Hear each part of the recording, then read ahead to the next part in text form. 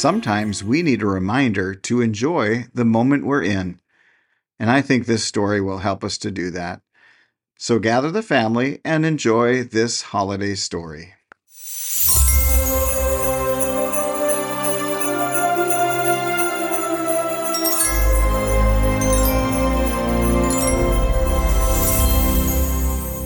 The Fir Tree by Hans Christian Andersen.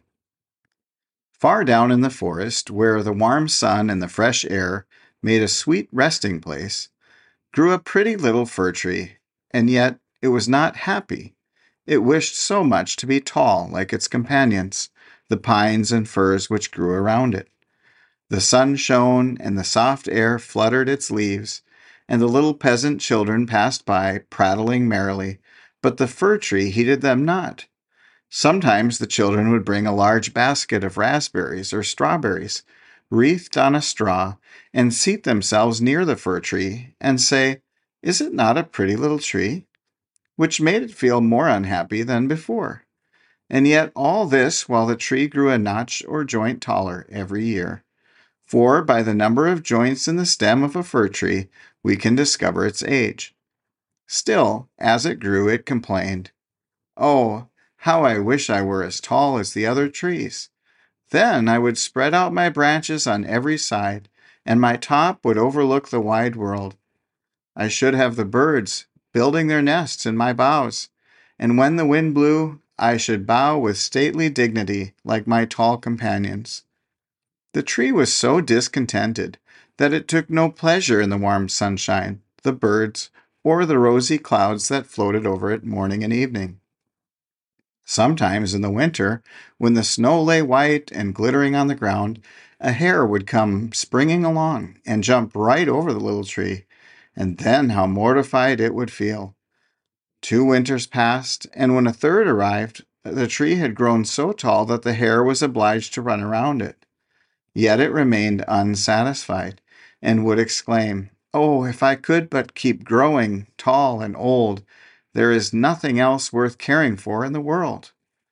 In the autumn, as usual, the woodcutters came and cut down several of the tallest trees, and the young fir tree, which was now grown to its full height, shuddered as the noble trees fell to the earth with a crash. After the branches were lopped off, the trunks looked so slender and bare that they could scarcely be recognized. Then they were placed upon wagons and drawn by horses out of the forest. Where are they going? What would become of them? The young fir tree wished very much to know. So in the spring, when the swallows and the storks came, it asked, "Do you know where those trees were taken? Did you meet them?" The swallows knew nothing, but the stork, after a little reflection, nodded his head and said, "Yes, I think I do. I met several new ships when I flew from Egypt, and they had fine masts that smelt like fir. I think these must have been the trees. I assure you they were stately, very stately." "Oh, how I wish I were tall enough to go on the sea," said the fir tree. "What is the sea, and what does it look like?" "It would take too much time to explain," said the stork, flying quickly away. "Rejoice in thy youth," said the sunbeam. "Rejoice in thy fresh growth, and the young life that is in thee." And the wind kissed the tree, and the dew watered it with tears, but the fir tree regarded them not. Christmas time drew near, and many young trees were cut down, some even smaller and younger than the fir tree, who enjoyed neither rest nor peace with longing to leave its forest home. These young trees, which were chosen for their beauty, kept their branches, and were also laid on wagons and drawn by horses out of the forest. "Where are they going?" asked the fir tree. "They are not much taller than I am. Indeed, one is much less. And why are the branches not cut off? Where are they going?" We know," sang the sparrows. "We have looked in at the windows of the houses in the town, and we know what is done with them. They are dressed up in the most splendid manner.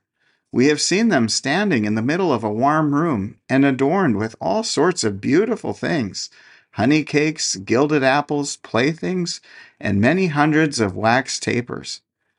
"And then," asked the fir tree, trembling through all its branches, "and then what happens?" "We did not see any more," said the sparrows, but this was enough for us. I wonder whether anything so brilliant will ever happen to me, thought the fir tree. It would be much better than crossing the sea. I long for it, almost with pain. Oh, when will Christmas be here? I am now as tall and well grown as those which were taken away last year. Oh, that I were now laid on the wagon, or standing in the warm room, with all that brightness and splendor around me. Something better and more beautiful is to come after, or the trees would not be so decked out. Yes, what follows will be grander and more splendid.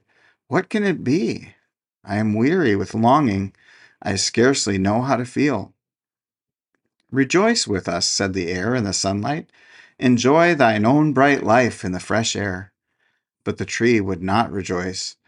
Though it grew taller every day, and winter and summer its dark green foliage might be seen in the forest, while passers-by would say, "What a beautiful tree!" A short time before Christmas, the discontented fir tree was the first to fall. As the axe cut through the stem and divided the pith, the tree fell with a groan to the earth, conscious of pain and faintness, and forgetting all its anticipations of happiness, in sorrow at leaving its home in the forest. It knew that it should never again see its dear old companions, the trees, nor the little bushes and many-colored flowers that had grown by its side, perhaps not even the birds. Neither was the journey at all pleasant. The tree first recovered itself while being unpacked in the courtyard of a house, with several other trees, and it heard one man say, "We only want this one, and this is the prettiest." Then came two servants in grand livery and carried the fir tree into a large and beautiful apartment. On the walls hung pictures, and near the great stove stood great china vases, with lions on the lids. There were rocking chairs and silken sofas, large tables covered with pictures, books and playthings, worth a great deal of money. At least the children said so. Then the fir tree was placed in a large tub full of sand, but green baize hung all around it, so that no one could see that it was a tub, and it stood on a very handsome carpet. How the fir tree trembled! What was going to happen to him now? Some young ladies came, and the servants helped them to adorn the tree. On one branch they hung little bags cut out of colored paper, and each bag was filled with sweetmeats. From other branches hung gilded apples and walnuts, as if they had grown there, and above, all around, were hundreds of red, blue, and white tapers, which were fastened on the branches. Dolls, exactly like real babies, were placed under the green leaves. The tree had never seen such things before, and at the very top was fastened a glittering star made of tinsel. Oh, it was very beautiful. This evening they all exclaimed, "How bright it will be!" Oh, that evening were come, thought the tree, and the tapers lighted. Then I shall know what else is going to happen. Will the trees of the forest come to see me? I wonder if the sparrows will peep in at the windows as they fly. Shall I grow faster here and keep on all these ornaments summer and winter? But guessing was of very little use. It made his bark ache, and this pain is as bad for a slender fir tree as headache is for us. At last the tapers were lighted, and then what a glistening blaze of light the tree presented! It trembled so with joy in all its branches that one of the candles fell among the green leaves and burned some of them. "Help! Help!" exclaimed the young ladies, but there was no danger, for they quickly extinguished the fire.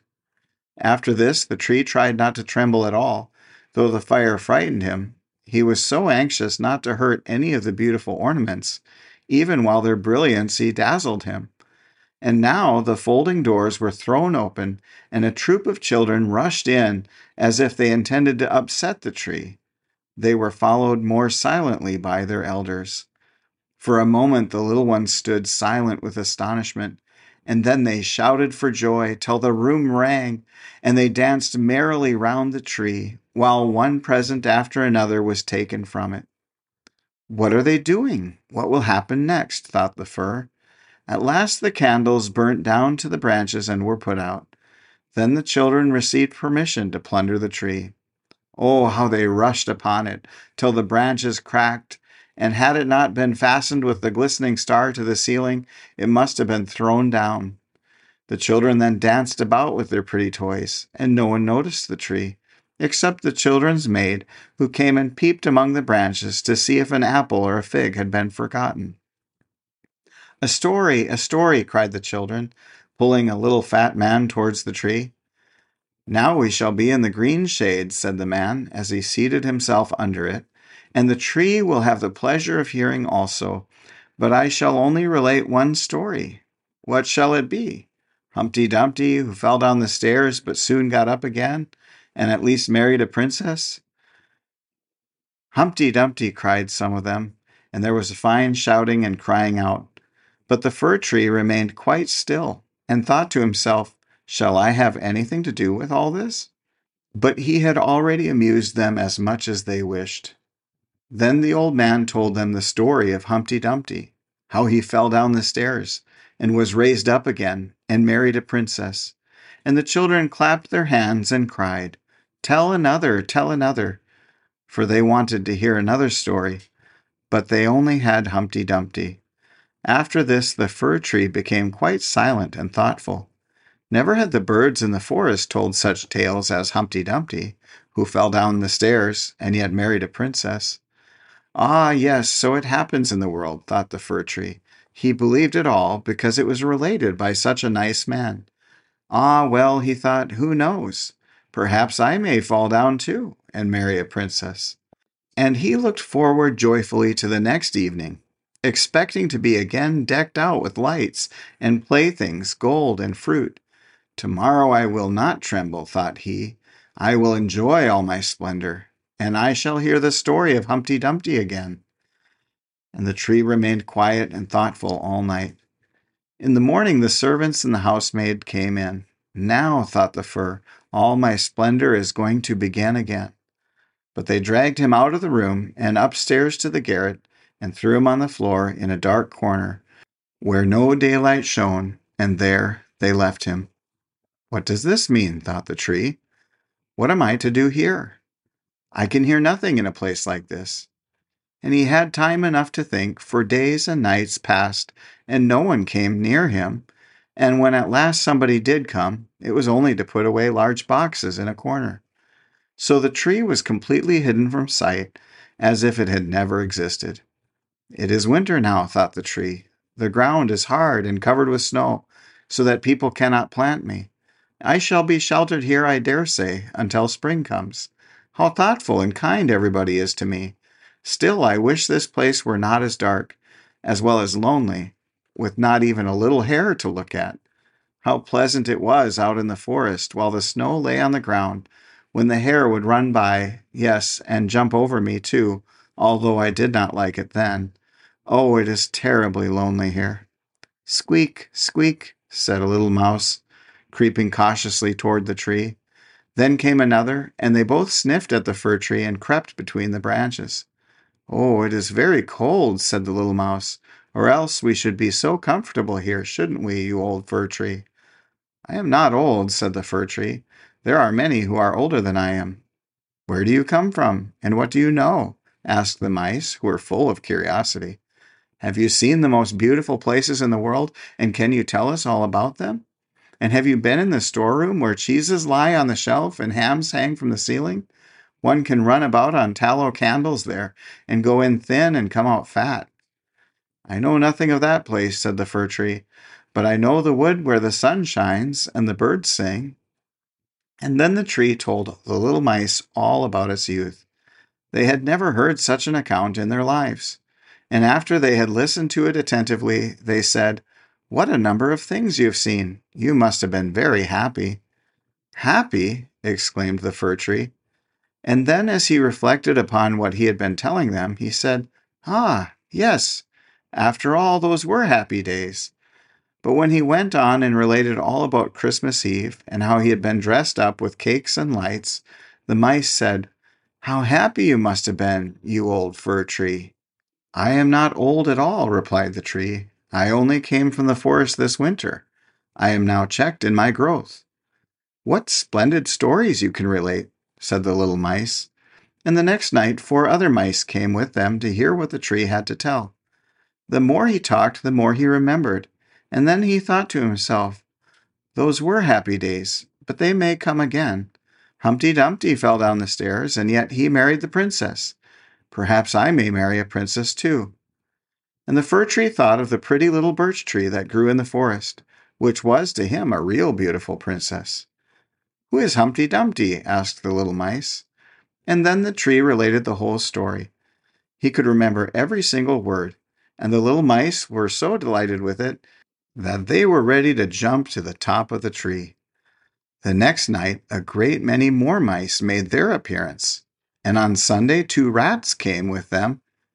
But they said it was not a pretty story at all, and the little mice were very sorry, for it made them also think less of it. "Do you know only one story?" asked the rats. "Only one," replied the fir tree. "I heard it on the happiest evening of my life, but I did not know I was so happy at the time." "We think it is a very miserable story," said the rats. "Don't you know any story about bacon or tallow in the storeroom?" "No," replied the tree. "Many thanks to you then," replied the rats, and they marched off. The little mice also kept away after this, and the tree sighed and said, "It was very pleasant when the merry little mice sat around me and listened while I talked. Now that is all past too. However, I shall consider myself happy when someone comes to take me out of this place." But would this ever happen? Yes. One morning, people came to clear out the garret, the boxes were packed away, and the tree was pulled out of the corner and thrown roughly on the garret floor. Then the servant dragged it out upon the staircase where the daylight shone. "Now life is beginning again," said the tree, rejoicing in the sunshine and fresh air. Then it was carried downstairs and taken into the courtyard so quickly that it forgot to think of itself, and could only look about, there was so much to be seen. The court was close to a garden, where everything looked blooming. Fresh and fragrant roses hung over the little palings. The linden trees were in blossom, while the swallows flew here and there, crying, "Twit, twit, twit, my mate is coming." But it was not the fir tree they meant. "Now I shall live," cried the tree, joyfully spreading out its branches. But alas! They were all withered and yellow, and it lay in a corner amongst weeds and nettles. The star of gold paper stuck still in the top of the tree glittered in the sunshine. In the same courtyard 2 of the merry children were playing who had danced round the tree at Christmas, and had been so happy. The youngest saw the gilded star and ran and pulled it off the tree. "Look what is sticking to the ugly old fir tree," said the child, treading on the branches till they crackled under his boots. And the tree saw all the fresh, bright flowers in the garden, and then looked at itself, and wished it had remained in the dark corner of the garret. It thought of its fresh youth in the forest, of the merry Christmas evening, and of the little mice who had listened to the story of Humpty Dumpty. "Past, past," said the old tree. "Oh, had I but enjoyed myself while I could have done so! But now it is too late." Then a lad came and chopped the tree into small pieces, till a large bundle lay in a heap on the ground. The pieces were placed in a fire under the copper, and they quickly blazed up brightly, while the tree sighed so deeply that each sigh was like a pistol shot. Then the children who were at play came and seated themselves in front of the fire, and looked at it and cried, "Pop, pop!"